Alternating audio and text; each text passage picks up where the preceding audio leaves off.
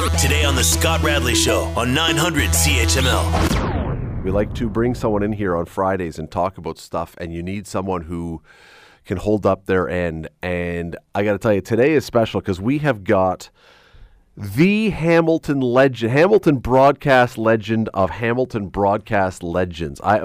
We cannot do better than this. Connie Smith, legendary broadcast. How are you?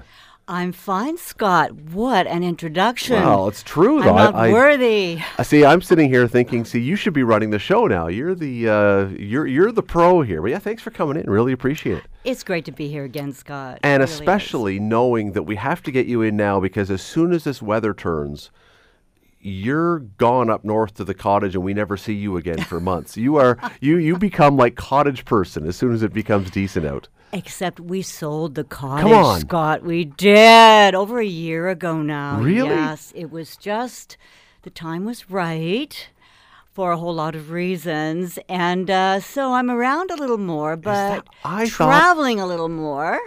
I thought I was still seeing, Facebook and that pictures up at the cottage. Well, the memories keep coming. They pop up, right? 5 years ago.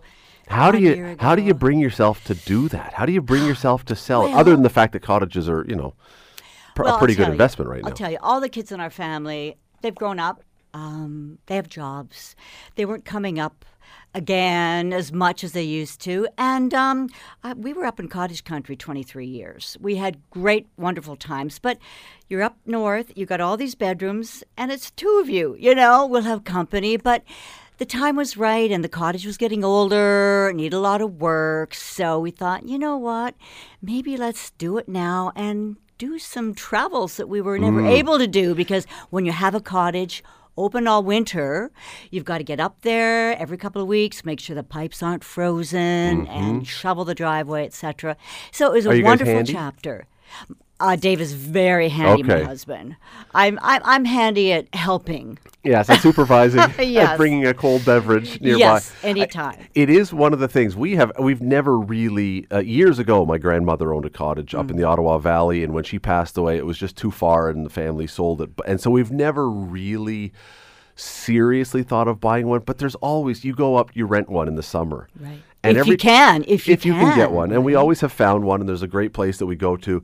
But every year when you get there, it makes you then go on to realtor.ca. Oh, absolutely. It's like, we really should buy one of these. And we never do. And we never got serious about it because I think what you just said, when you own it, you're not traveling. That's your thing. You're there. That's your thing. And it's funny, when we first bought our first cottage years ago, we were living down in the city. We had a nice pool in the backyard. We'd sit there and go, who would want a cottage? And go up on a Friday night and the traffic back on a Sunday. Well, we happen to go up north. One thing leads to another. We see this place we happen to look at. My husband falls in love with it because it reminds him of Australia, where he's from. Well, let's just put a crazy low ball offer in. And then it's accepted. We're going, oh my God, we're these crazy people that are going up Friday and coming back Sunday again. So that led to a second cottage, and like 20 odd years later, we had wonderful, wonderful times. But I bet there's one other thing that's very different right now. You would not be able to drive by and put in a crazy low ball offer and buy a cottage these days. No. The market has changed slightly. Unbelievably so. So we did what we did when we did, and we're here today, and I just got back from 2 weeks in Mexico. Wow. So. No cottage anymore. It's that's good. No, we and I don't want to drag, and this is not a whole cottage show, but we, years ago, the place where we rented, the gentleman who owned it was getting older and put it up for sale, and this was 10 years ago, maybe less than 10 years, and the price was $500,000 or $600,000. It was a very large lot, and we looked and we went, should we, our family, split this all up? My parents were still alive, my sister, each chip in a couple hundred, and we didn't. And then, when COVID drove the price of cottages through the roof, we look now and go, that piece of land with 250 feet of shoreline and everything else up in the Kawartha, this is probably a $2.5 million property now that we weren't smart enough, I guess, to anticipate a pandemic. Coulda, woulda, shoulda, Scott. Isn't that right, Coulda, though? woulda, shoulda. It's just... but we're here now, and all is well. And how was Mexico? Where in Mexico did you go? Wonderful. Little town called Zihuatanejo on the west coast. That's Shawshank Redemption. Yes. That's where they went for the Shawshank Redemption. Absolutely. 30 degrees, sunshine, 14 days. I did not even know that was a real place. I It's thought a real they had made up place. that name in the movie. It's a charming, charming little Mexican town. Was Red there? Not that I could Oh, see. okay. I don't know how old he'd be now, though. I can't see. I always thought that was just a made-up movie name. I did not know it really existed. It's real. It's real. And really nice, too. Wow. Very authentic Mexican. If you find there are these little tiny Mexican places that are away from Punta Cana or not Punta Cana, that's Dominican Republic, Puerto Plata or all these places. You get away from those. It's very. I don't necessarily love the tourist places, but the real legitimate places, very lovely. Mm-hmm. Walk along the beach, go into a restaurant. Safe. 5-minute cab ride into the lovely little downtown. Very safe. People are out on the beach, walking the streets all night long. Very safe. That is, okay, well, now I'm a little jealous. Oh, no, don't be. That's okay. Well, we just got back to, but I'm still... Yes, you were away too. We were away too, so I there can't you be go. too jealous, but it sounds very lovely.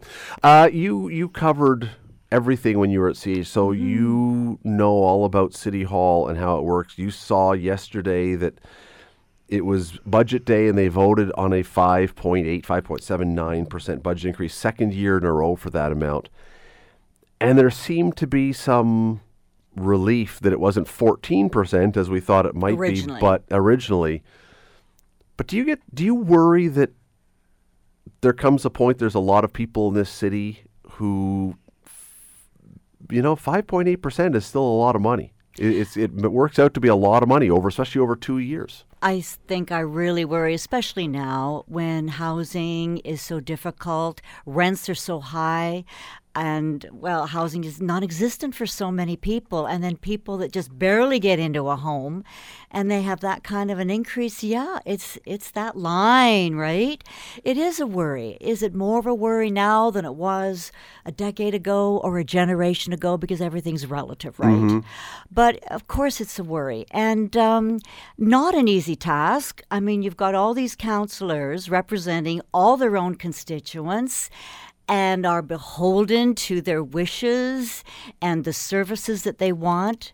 I don't envy the task at all. And where do you begin? What is essential? What is not essential? What is essential to you is not maybe essential to me. And you hear everything about, we're spending all this money on bike lanes, but people are going hungry and homeless.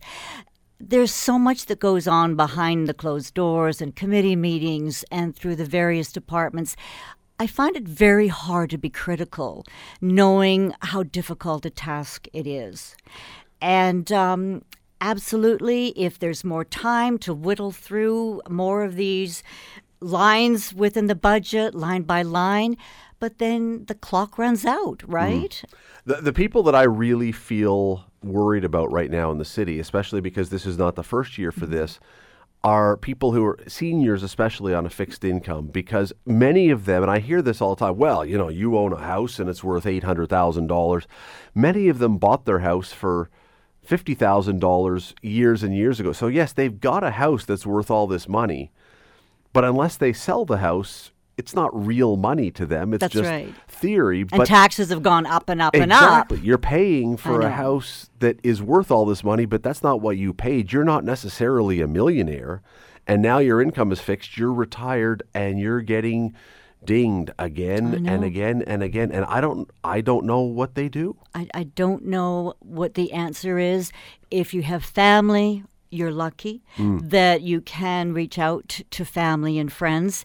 I'm really hopeful that these tax increases will start to ebb in the years to come. I mean, the whole COVID crisis, everything came to a head like a perfect storm, right? Mm-hmm. And then increase in immigration and foreign students, and no one has a place to live. No one has enough food. So we're in a tough perfect storm situation right now. I just hope that things will begin to ebb and that next year things will get better and the year after that. You mentioned a moment ago that it's not easy.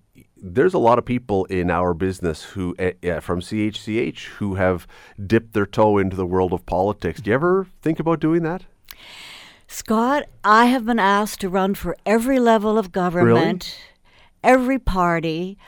I have covered politics at every level. I covered City Hall.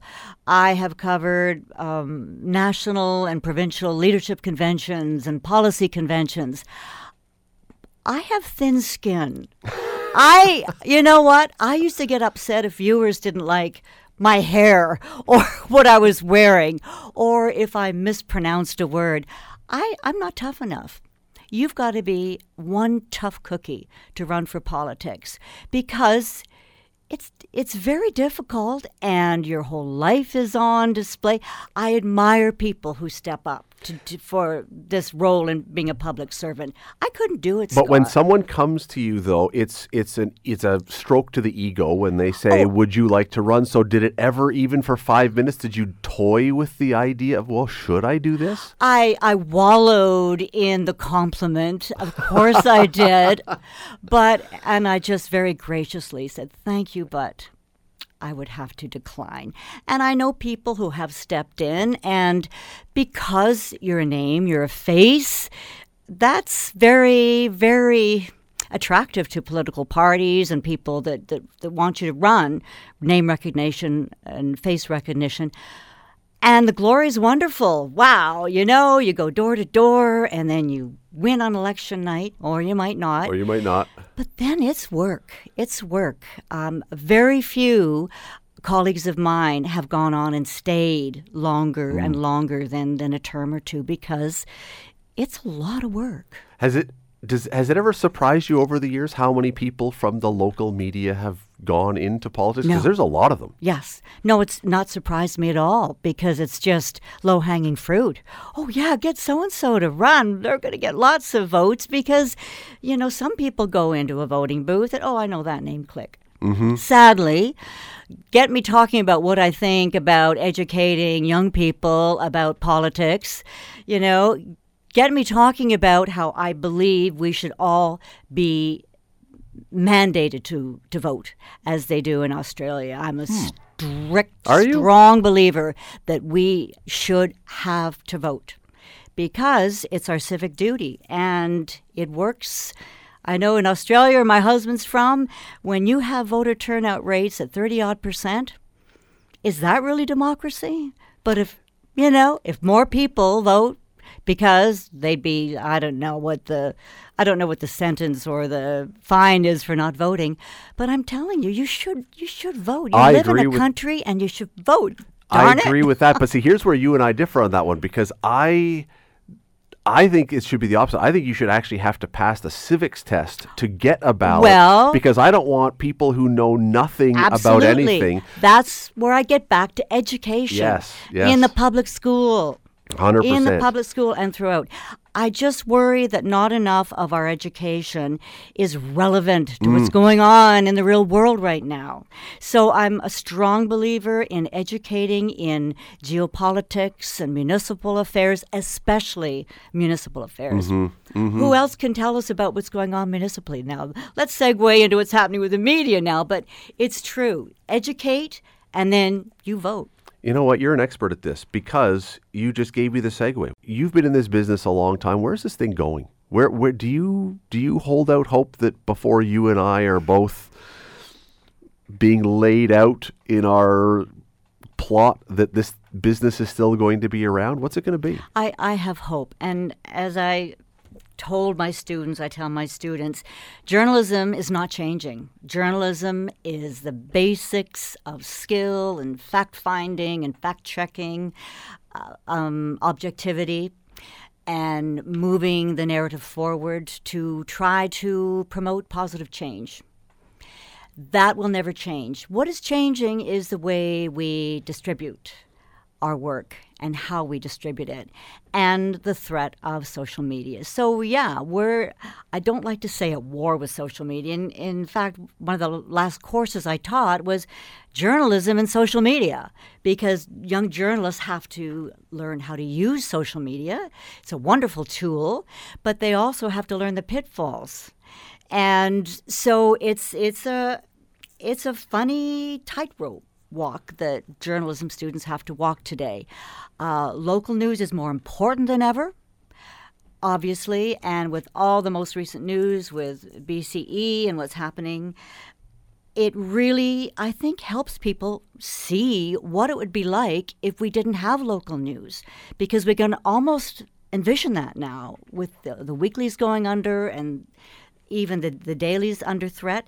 So I think people are coming to terms with the fact that we need local journalism. We need journalism generally, but specifically we need local journalism, and people are seeking it out. So we're having all these new online companies. Village Media now is taking a lot of, one of my former students was just hired by Village Media. So I mean, I started in journalism with typewriters and film, okay? So, yeah, there's been change all the time. And I never thought videotape was going to last. I want my film again. Anyway, look where we've gone in the last, 30, 40 years. It's going to be a difficult road ahead, but there always has been in journalism competition between each other, competition with owners, and the fact that ownership is such a conglomeration now. When that started happening, I knew things were not going to work out well. But we do not give up hope, Scott, and we look forward to moving through this. You say how people want this, though. The question that I seem to have these days is, I think people do want journalism, but are people in 2024 willing to pay for journalism? Are people who are in their 20s now have never really had to, because there's always been availability online. No business is going to survive if it doesn't have people to pay for it. Are people going to pay for it? Well, we've always had to pay for a newspaper, right? And yes, radio, television, sure, I guess you can say it's free in a way, but it's all trickled down, isn't it? Somehow we pay. Whether it's through cable bills or whether it's through advertisers or whatever else, sure. Absolutely. So whether it's a subscription or however you put your online business together, everyone has to pay. You go to the dentist, you have to pay. You get your car fixed, you have to pay.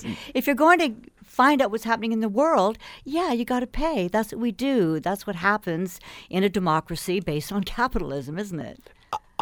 This is one of the things, this is a bugaboo of mine, but that a lot of people will say, I don't want to pay for something online or whatever.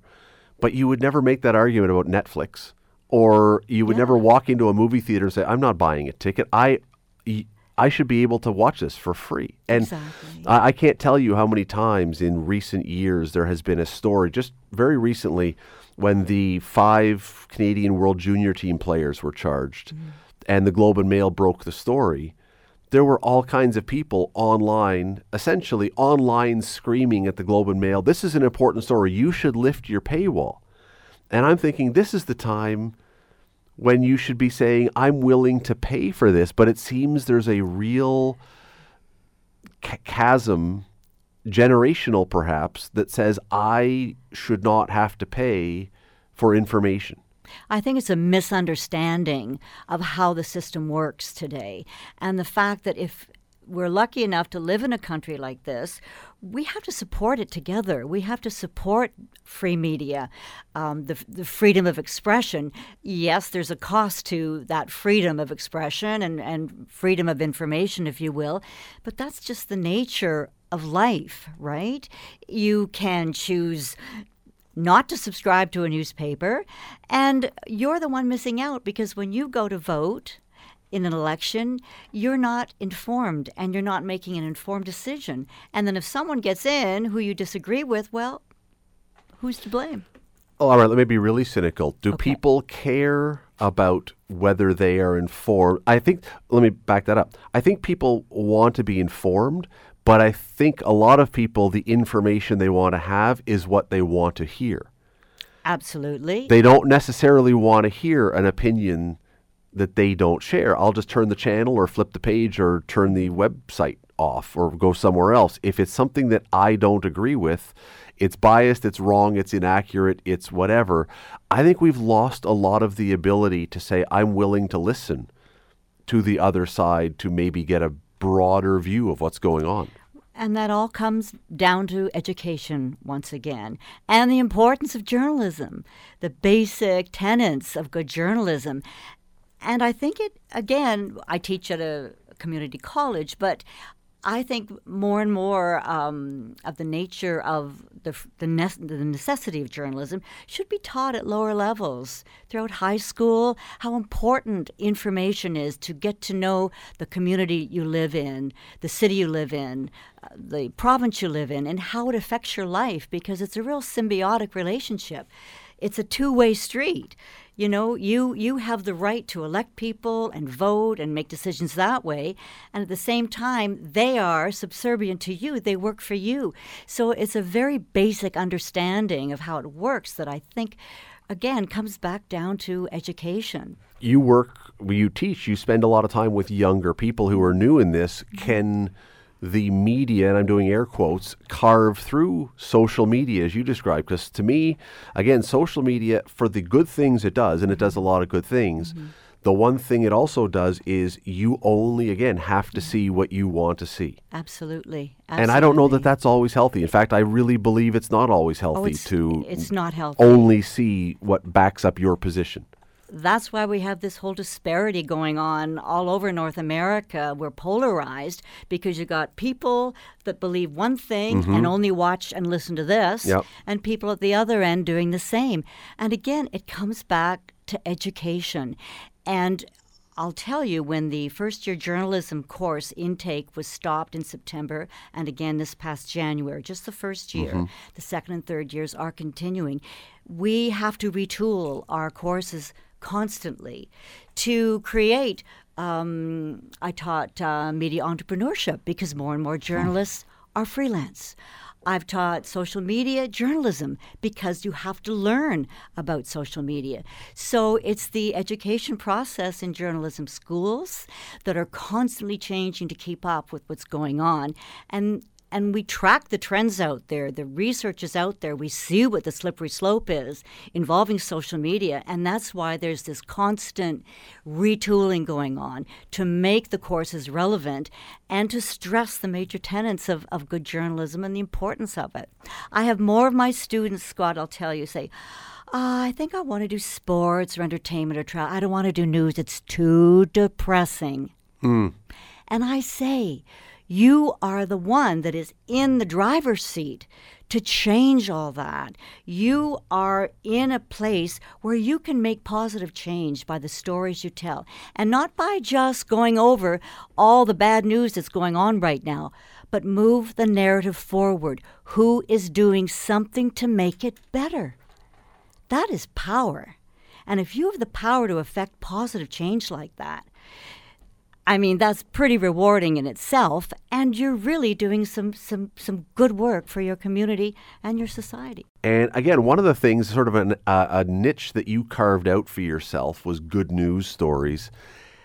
This is one of those funny things that people have a weird relationship with, because I'll tell you, before I get to it, at The Spectator, with most places, you can see who's clicking on different stories or whatever else. And we hear constantly from people, I wish you'd do more good news stories. I wish there was more good news stories. And then you look at what is driving the most engagement online: fire, murder, assault, car wrecks. It's what people say they want and maybe even believe they want, and yet what they actually seem to want are two very different things. But people do always say they want good news stories.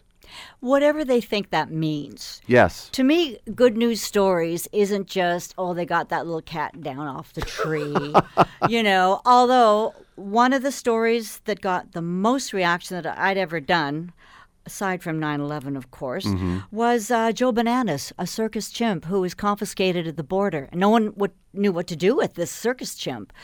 SPCA wouldn't take him. Nobody would take him. And oh my God, people were going crazy. What's going to happen to Joe Bananas? People were calling, and what's happening, Connie? So we all did these updates. Finally, we found a retirement home for Hollywood actor animals in Waldo, Florida.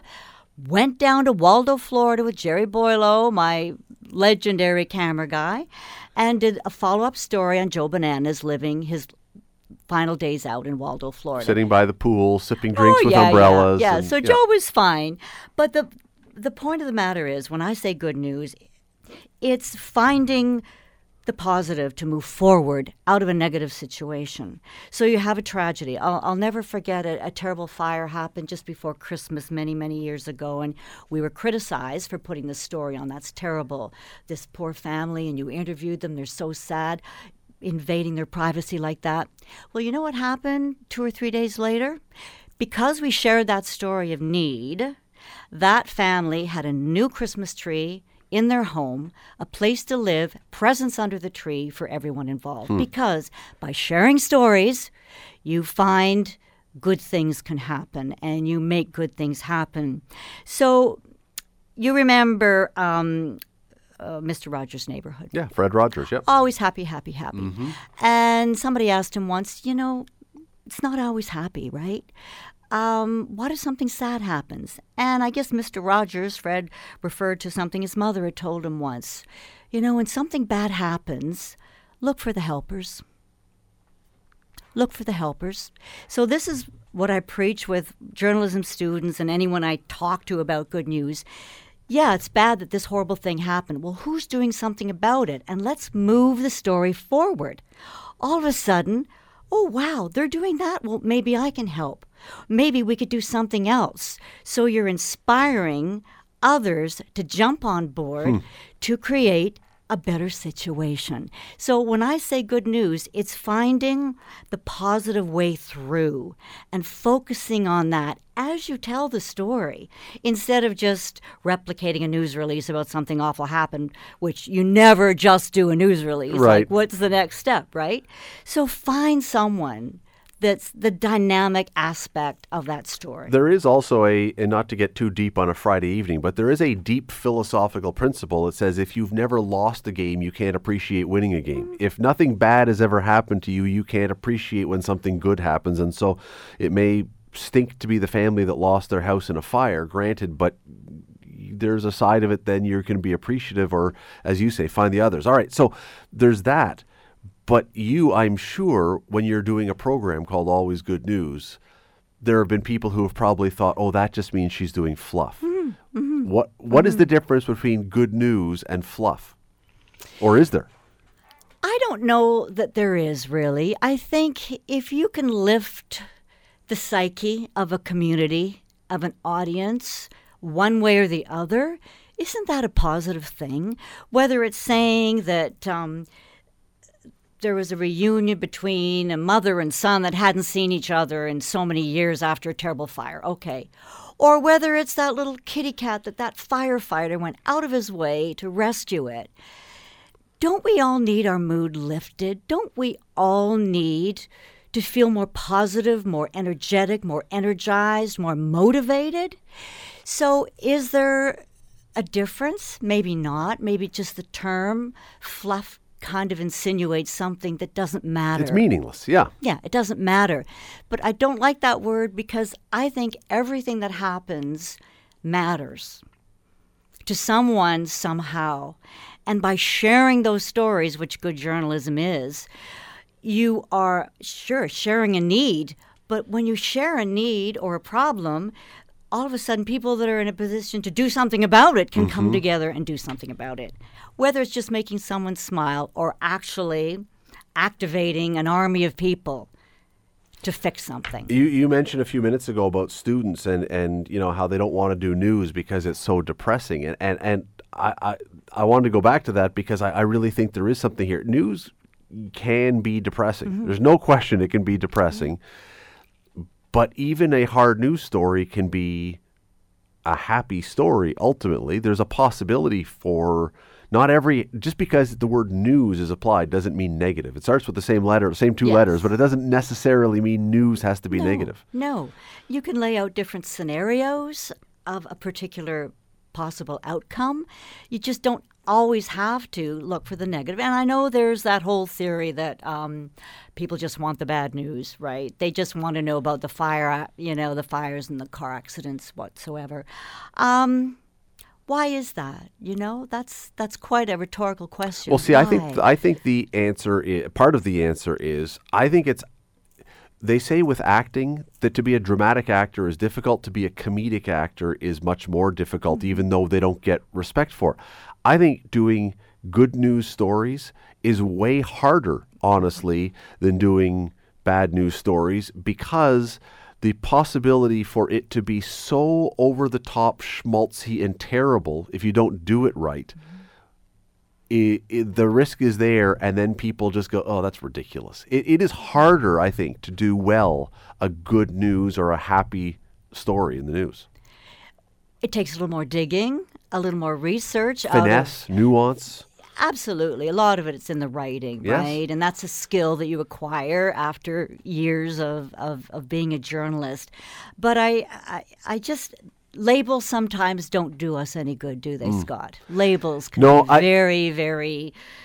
We got to take a break here, but no, I maybe it's just me. I can see through immediately when someone is trying to wring my emotions, and I get jaded almost by that. I almost That's get turned exploitation. off. Yeah, I almost get turned off by that. If you can make me watch something and feel good, and I at the end feel like I was not taken advantage of, But you can still empathize. but I still empathize, that is when a story has been well done.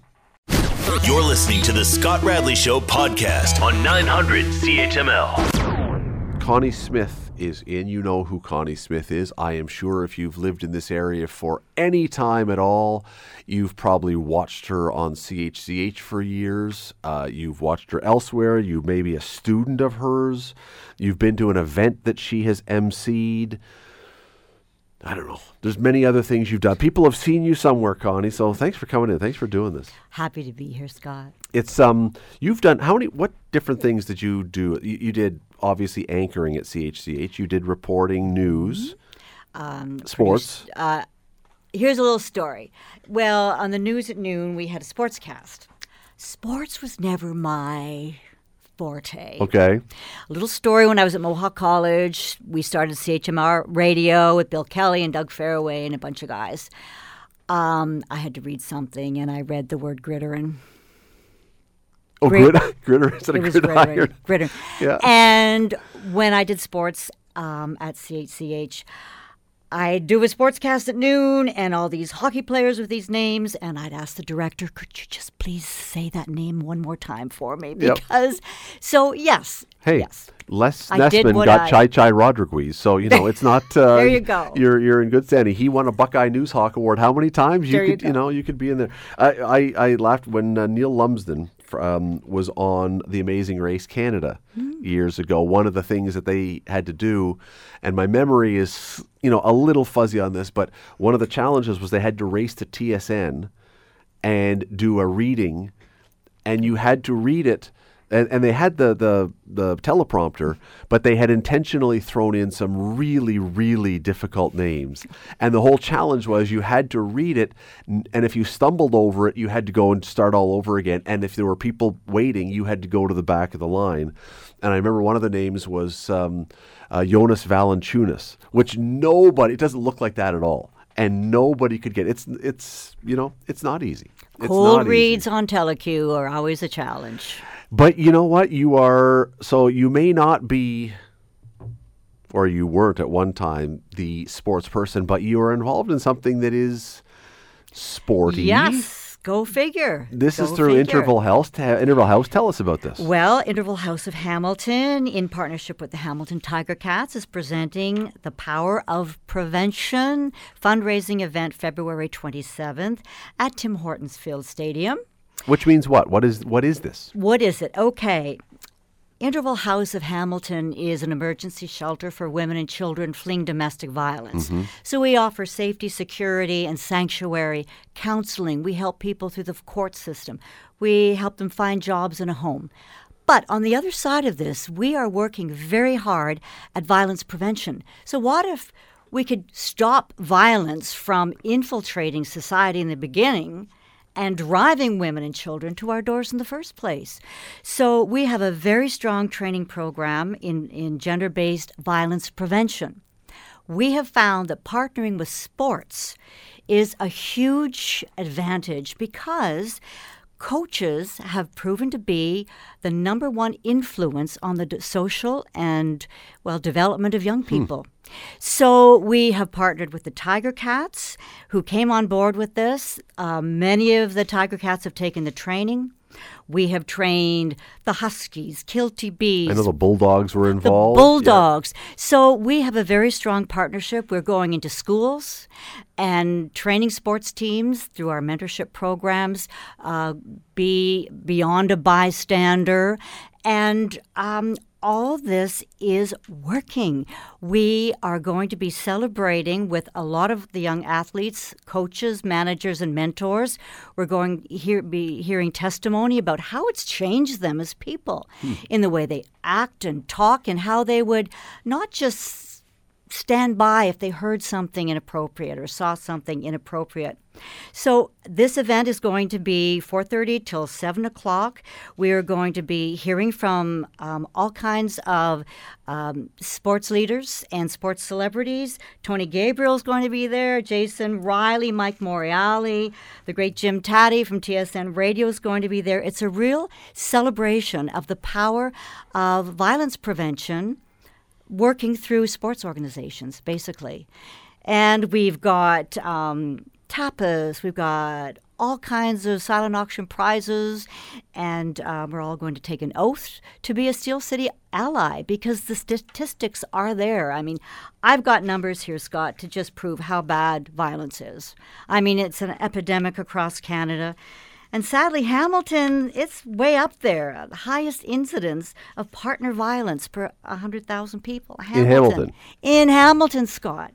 And we know the boys who witness violence against their mothers are 5 times more likely to become abusers. And we know that girls who witness it are more likely to become victims. So the idea behind this is then not necessarily that you're tying in with sports teams because people in sports are more likely to be violent. That's not the issue, I don't think. It's the opposite. It's getting involved with a culture of young people and athletes who can learn at this time how to really be leaders when it comes to creating a more peaceful society for families down the road. I was kind of surprised, and not, but kind of surprised when you said that coaches are the people who have the greatest influence, because I think, parents and teachers and friends and all the rest. Yes. And yet there is some sense, I mean, if you're a good coach, although I suppose influence could go either way. You could be a terrible influence and have a huge impact, or you could be a great influence. And that's why we work with the coaches. We teach the coaches who teach the students. But the fact is, teenage years, do they really want to listen to their parents and teachers? Would they be more likely to listen to a coach in a locker room before a big game? There's a relationship there that's proven to be really, really strong. And just the culture of involving something that's positive and it's active and you're involved and you're in a team, and working together as a team is a very powerful dynamic when you want to share some ethics and share a way of looking at the world and a way of looking at each other and treating each other. Coaches also have a power that parents and teachers don't now, I think, and that is, if you're playing on a team, presumably it's because you enjoy the sport. Coaches have the control over whether you get to play. There is a hammer, and it doesn't have to be a hammer of crushing your skull. It's a hammer of you're either going to participate and try and behave and do well, or you're not going to get on the field, or you're not going to get on the ice. Teachers can't really do that now. Parents can, but again, are you going to listen to them all the time? I think coaches have this, it's a potential for positive thing. It's the one area where you can pull back or allow more of. There's the carrot there that coaches have is unique in our society right now with kids. And by creating a strong athlete is part of becoming a good person, and they're entwined like that. Can be, should and be. you want to impress your coach. You're going to say, "Wow, I like what he's saying. I can do this." Do you think do we know if the people who are participating, and again, I'm not necessarily talking adults, if the Tie Cats, as you mentioned, but with kids, do we know if there is real buy-in with this program, or are the kids who have to participate in this going, oh, okay, we got to sit through this thing, but like, do we know if it's connecting? Well, we do, because what we will be presenting that night is a video. We've gone to a couple of practices, a couple of teams, and we've talked to the young athletes, and you'll hear what they have to say about it. And it's really been life-changing. When you hear them say how it's changed the way they think and feel and how they, so many young people are so stuck to their phones right now, their headphones on all the time. These teachings are an awareness teaching. What is going around me? Maybe I should pay attention. And that is one of the nuances of what we're doing in trying to create a whole different approach, a whole different culture in sports and in greater society through our teaching. We mentioned last hour, and it was not about this. It just happened that we brought it up. The story about the Hockey Canada unfortunate situation with the 5 adults now who have been charged. And so whether people listening are thinking whatever, or even if one person, I guess, were to get something out of this and were to learn something, we say this with a lot of things, but that would be a positive. Absolutely. Because you can see what the alternative can be. And violence isn't just related to sport, right? No. I mean, domestic violence it's increasing. It's on the increase in this enlightened world of ours. A lot of factors to blame for that. Social, economic pressures, political pressures. But it is prevalent in all sectors of society. And Interval House of Hamilton is actually moving into union halls as well. We're working with LIUNA. So we're going into workplaces, we're going into schools, and we're going into sports teams and sports clubs to create a grassroots, organic way of looking at our world and each other in our society. It's okay. So Tuesday, February 27th. So Yes. not Tuesday coming up, but the following 27th, Tuesday. But if you want to buy a ticket, we have limited tickets available. But please buy soon so we can make sure we have enough food for you. And all you have to do is visit intervalhousehamilton.org/events. Okay. Look for us. Follow us on social media.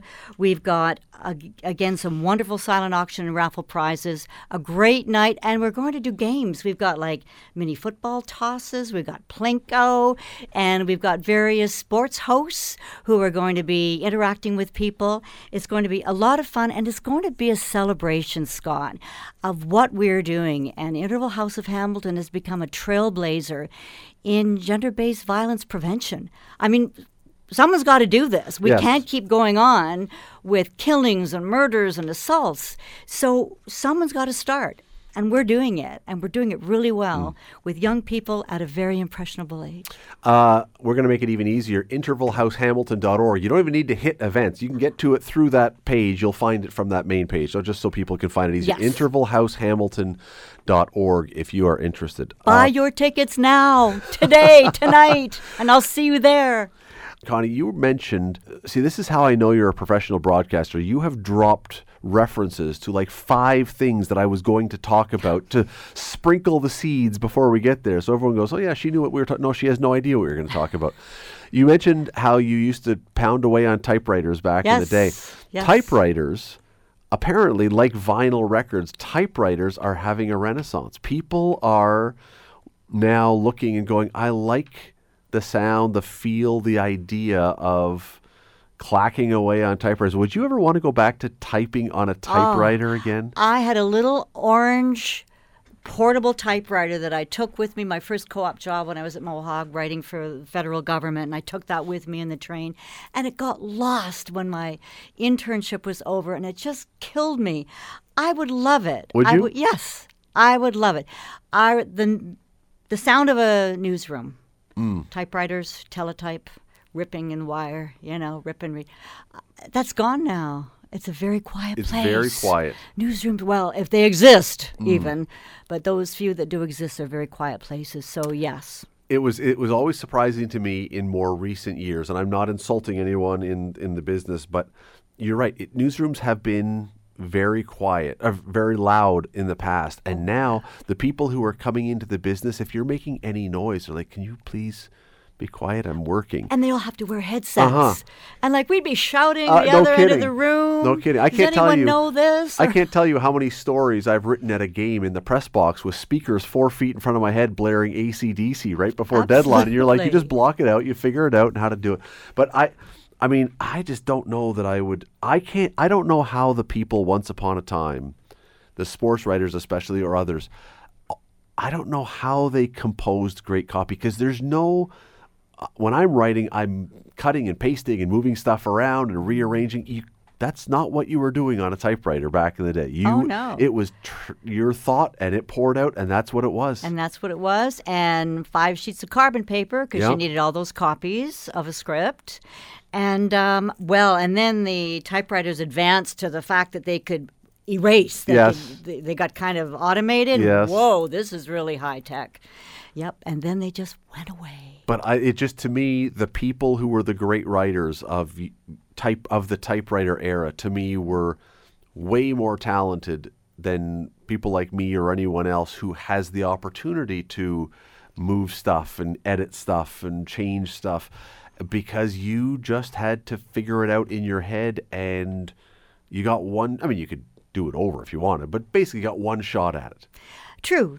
I remember I was a good news reporter at CFRB way back when. And Gordon Sinclair, I went in and watched him while he did his news. And I could not believe his script.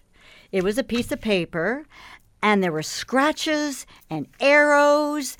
And I'm thinking, how does he read this? But that's what you would do. You'd have your script, but then you'd mark it all up if you didn't have time to retype it. But he did it, and it was absolutely incredible. But it made you think, because you just had to really focus on what you were doing, because it was all over the place. But it's been quite an evolution, really. Quite an evolution. It has. And I guess I don't quite understand. I don't understand why vinyl has come back as it has. I get that there's some people who like it, but it's a huge industry again now. And I'm certainly having a hard time understanding why the typewriter I'd like a little one. I'd love to have one on display, an old-fashioned one. And I would probably even clack away at it here and there. But to actually use it for real work, isn't this why we have technology? It is. So we improve? I think a lot of people that write novels and books actually prefer a typewriter, because it's there and you have that manuscript in your hand. I'm quite sure many still do that. But sure, you've got to embrace technology. It's like I always say, if a steamroller's coming at you, you either put your hands up and try to stop it, or you jump on board. So, we all have to jump on board with changing technology. But it's nostalgic. That's what it is. Well, and think of now, you're an instructor in college. Imagine now, instead of kids having their keyboard open with their Mac, someone brings a typewriter into your class while you're talking. Yeah, that would be a little typing different. that would not compute. I would actually love to see someone do that. Some kid bring a giant typewriter into a class and take notes on it. I don't know. I'm trying to even think where you would buy one now. I don't even know. A secondhand shop, I guess. Yeah, apparently there is a store somewhere in Hamilton on the mountain that sells typewriters. Really? A shoe repair I go to told me. Go figure. They had a friend. It's typewriters making a comeback, like so many other things from once upon a time. I guess it's only a matter of time. I mean, when we heard from the environment minister this week that they were going to stop building roads in Canada, or at least that was the theory, and someone was saying, when you're gobbling your mead while riding your horse and buggy, it does seem we are not really going back to those days, but there's an appeal in a lot of people's minds of going back to something simpler, whether it's practical or whether once you try it, you really like the idea. There is certainly an appeal to simpler things. There is an appeal, and if you listen to people talk about peak oil, we did a documentary, my husband and I, on Robert Bateman, the wildlife artist who incidentally happened to be my high school art teacher way back Wow. when. And we visited him on Salt Spring Island, and he's quite an environmentalist and a naturalist. And he predicts that we will be going back to that kind of a lifestyle where our farms are more autonomous, so that instead of massive fields of wheat with all the GMO and everything else, you'll have vegetables here and maybe a little this here, and you'll have some chickens here. He predicts we're going back to that. So there's nostalgia, but I think there's also the sense that maybe we are all going back into a simpler time where we'll be more self-reliant and not so dependent on global travel and mass manufacturing. Yeah, who knows? And I'm not, I mean, I was going to say it would be interesting to see if they would try something like that. And then I realized, well, they do. It's called a kibbutz. They do it in Israel all the time. They have something like this or other, and I'm sure there are similar things all over North America where people have got a piece of land and they live together and grow what they grow and that kind of thing. But it's, and I'm sure they use typewriters. I bet they do. I bet they do, Scott. Let us take a very quick... Well, you know what? Before we take a break, I just want to get to something here because we don't normally do this, but we were talking about last hour what's going to happen with the media, and a listener who was listening, Lori, has asked for a follow-up on this one. I thought, well, while you're here, because she goes, she's loving what you're saying. The media continually over-reports on scary topics, COVID and weather and stuff like that. I don't know. She goes, why do they do that, and how do you fix that? Over reports. Well, there's two things at play here. People aren't watching or listening all the time. So maybe someone heard something on this half hour, but you have to update because we have a 24-hour news cycle now. So you're constantly updating, and the audience is constantly changing because Lori may be on one channel and then she'll be on her phone. So because there's so much competition for your attention, and the audience is so segmented, there is a need for content producers to update stories, repeat stories, because the cycle is nonstop. There is, though, I don't think there's any doubt, especially with weather. When you tune into CNN or whatever, when there's going to be a hurricane, there is what people call weather porn. There is a thing where they know it's going to drive ratings. You put that person out holding onto a flagpole in a hurricane, and for whatever reason, I've never understood the whole hurricane thing. There's excitement. There's watching someone get angst. As a former weather girl in two markets, up in Barrie and here, where I had to write backwards on a big plexiglass board, I can tell you the weather is popular. We led with it at CKVR. You had to do that backwards writing like yes, I did. Bill Lawrence? Yep. With grease pencils. Yeah. Suns and clouds were fine, but numbers get a little tricky. But weather affects everybody too, right? Yeah. And I don't think the statistics have changed that much from the little bit of weather education I had. Beyond 24 hours, it's 50-50, really. I mean, it's all... Systems are moving all the time at different speeds, so you never know. So people care about the weather. I agree, though. I agree. If you stand by a television station or you're online for one place too long, and it does get a little repetitious. I've never understood the fascination with watching Bob the Weatherman stand out in a hurricane and just get wet, and why this is so... and the funny thing is they're always standing on a beach where the tide has not really come in. They go, well, it's really picking up here. And it's like, well, no, it's the same as it was 12 minutes ago. Well, there's a saying in television, when all the live capability was there, you do it because you can. Did you ever have to do that? Oh, all the time. Well, nothing's happening behind me now, but a few hours ago or in an hour from now, because you can. But did they ever were you ever the one sent out into the storms? Was I doing weather then? I don't think I ever did a storm. I've been in the middle of some pretty nasty things, but I don't think a storm. A different kind of storm in the newsroom. Different kinds of storms. Yeah, I've hidden behind trees during police shootouts and sat around a bathtub where a boa snake was supposed to be coming out of a drain. Nice. So pretty exciting, dynamic things, but I didn't get wet or windblown. 2 days ago was Valentine's Day, Connie. I'm going to give you three choices. There were three great stories online this week real stories of things people did to play pranks for Valentine's Day.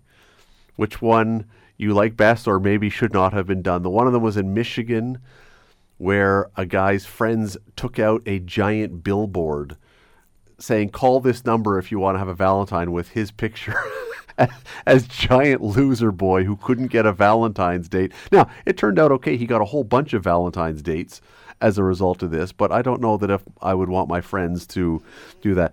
The next one was in China, apparently, where some people played a prank by buying every second movie ticket in a movie theater so couples couldn't sit together. They pre-bought every second seat so you could only sit by yourself on Valentine's Day. And this last one was in England, where a firm of funeral directors sent Valentine's Day cards to residents of a care home to just say Happy Valentine's. And I guess not everyone in the care home was thrilled that the funeral directors were reaching out as a, hey, get to know us kind of thing. Which one was the clever one there? I like the one where the friends put his face on a billboard, especially because it had a happy ending, Scott. Yes. The funeral home one, tacky PR. I think that's PR that's going to backfire big time. Yeah, these are always things where I wonder who was in the board meeting when someone said, I've got a great idea, and no one said, maybe we should think about this one. It always goes back. This is my Hogan's Hero story. I can never understand how somebody went to a network and said, I've got a great idea for a sitcom. It's a bunch of Nazis, and they're going to be holding a prison camp, and somebody at the network said, that sounds hilarious.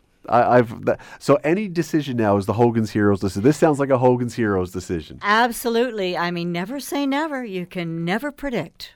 But yeah, I'm not sure how I would react if my ailing parent was in a home and got a Valentine's card from a funeral home. That's one of the courses I taught with journalism students is PR, public relations, because it's such a synergy, right?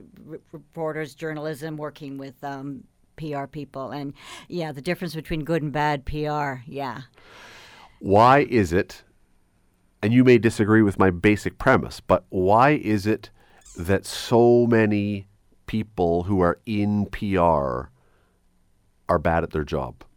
Because I really believe that. I think there are great PR people. I believe there are fantastic PR people. Mm-hmm.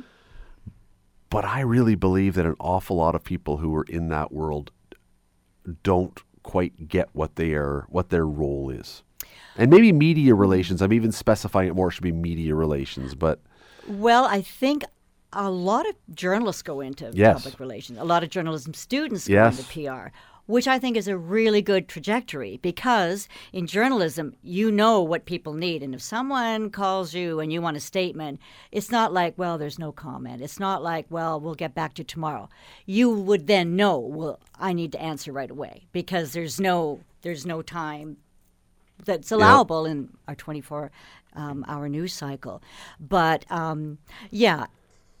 I can't factually say that there are more bad PR people than good PR people. I happen to know a lot of good PR people. I think there are a lot of good ones. And you judge that by they're on the ball. They get back to you right. They understand. I mean, if you can get back to me about the fire that happened at your plant, I'm going to remember that, and we're going to have a really good relationship. And the next time you want a nice little story about your plant, I'm there for you. Yep. So the whole idea of developing positive relationships between journalists and PR people is really important. And I think it benefits both industries that way, to understand what each other needs to do. It's an interesting thing, because I was talking to someone who was at university not long ago, and they were taking a PR course, and it was PR/media relations. And one of the really interesting things that they were telling me is the professor, now this may be unique, it was very clear that the view of what public relations and media relations should be is protecting the shield, as opposed to providing information. The media is the bad guy. You must protect the company because the media only wants to get you. And I thought, is that really where we are right now? No, that's old school. That is old school. I think a whole new approach in teaching public relations and journalism is a mutual respect for what each other's doing. And there's a lot of parallels. Good writing is necessary, factual writing, objective to a point writing. I mean, there are a lot of parallels between the two industries. Yes, you work for a company, but you represent that company. But your constituents, your stakeholders, your audiences are vitally important. You want to keep them happy. And the media is your conduit to so many of your audiences. So I think in recent times there's been a whole elevation in the whole field of public relations for sure, and the relationship with journalism. Yeah, I would say that personal experience, anecdotal experience, those who are really good at it are better now than they ever were before. Because they know. Those who are not good at it are worse now than they ever were before. And you know what? Maybe that's in every profession now that we're seeing a gap, because the people who really are excellent stand out. And it's new ways of thinking, right? New ways of thinking, new approaches to the job. Yes. There's a constant evolution in every industry, and being mindful of a two-way conversation with your audiences is so important. You're not just putting stuff out. You want to know what your viewers and your readers think, and not your viewers, your listeners. Well, sometimes your viewers. Who knows if they're peering in the window and I'm not seeing them right now? If they're stalking, maybe. But the point is, it's a two-way dialogue, and every successful business, whether it's media, whether it's public relation, has to maintain that dialogue. Connie, once again, just before we go, tell people about the Interval Houses event that you've got coming up a week from Tuesday. I would love to invite you all to join me. I will be hosting this along with my co-host, the Cat offensive lineman, Coulter Woodmansey is going to be my co-host. It's going to be. You're half his size, you know. I know. Less. I'm going to be looking way up at him, and I don't know. You are the size of one of his legs. I know. He's 6'5", but I'm so looking forward to working with him and celebrating the work that we're doing at Interval House of Hamilton in gender-based violence prevention, partnering with all our Hamilton sports teams to make for safer families down the road. Intervalhouse.org if you want to get tickets. Connie, thank you so much for doing this. Thanks for coming in. It's been fun, Scott. We covered a lot of ground. We did, and we've got to do this again. It's been a long time, but now that you are cottage-free, we can maybe try and find, more than once every 12 years. Sounds something good like to that. Me, Scott. The Scott Radley Show, weekday evenings from 6 to 8 on 900 CHML. The Scott Radley Show podcast is available on Apple Podcast, Google Podcast, and wherever you get your podcasts. I'm Scott Radley. Thanks again for listening, and do not forget to subscribe to this podcast. It is free. You will never miss an episode, and also be sure you rate us and review us. Whatever you think of us, we'll take it. Thanks for listening.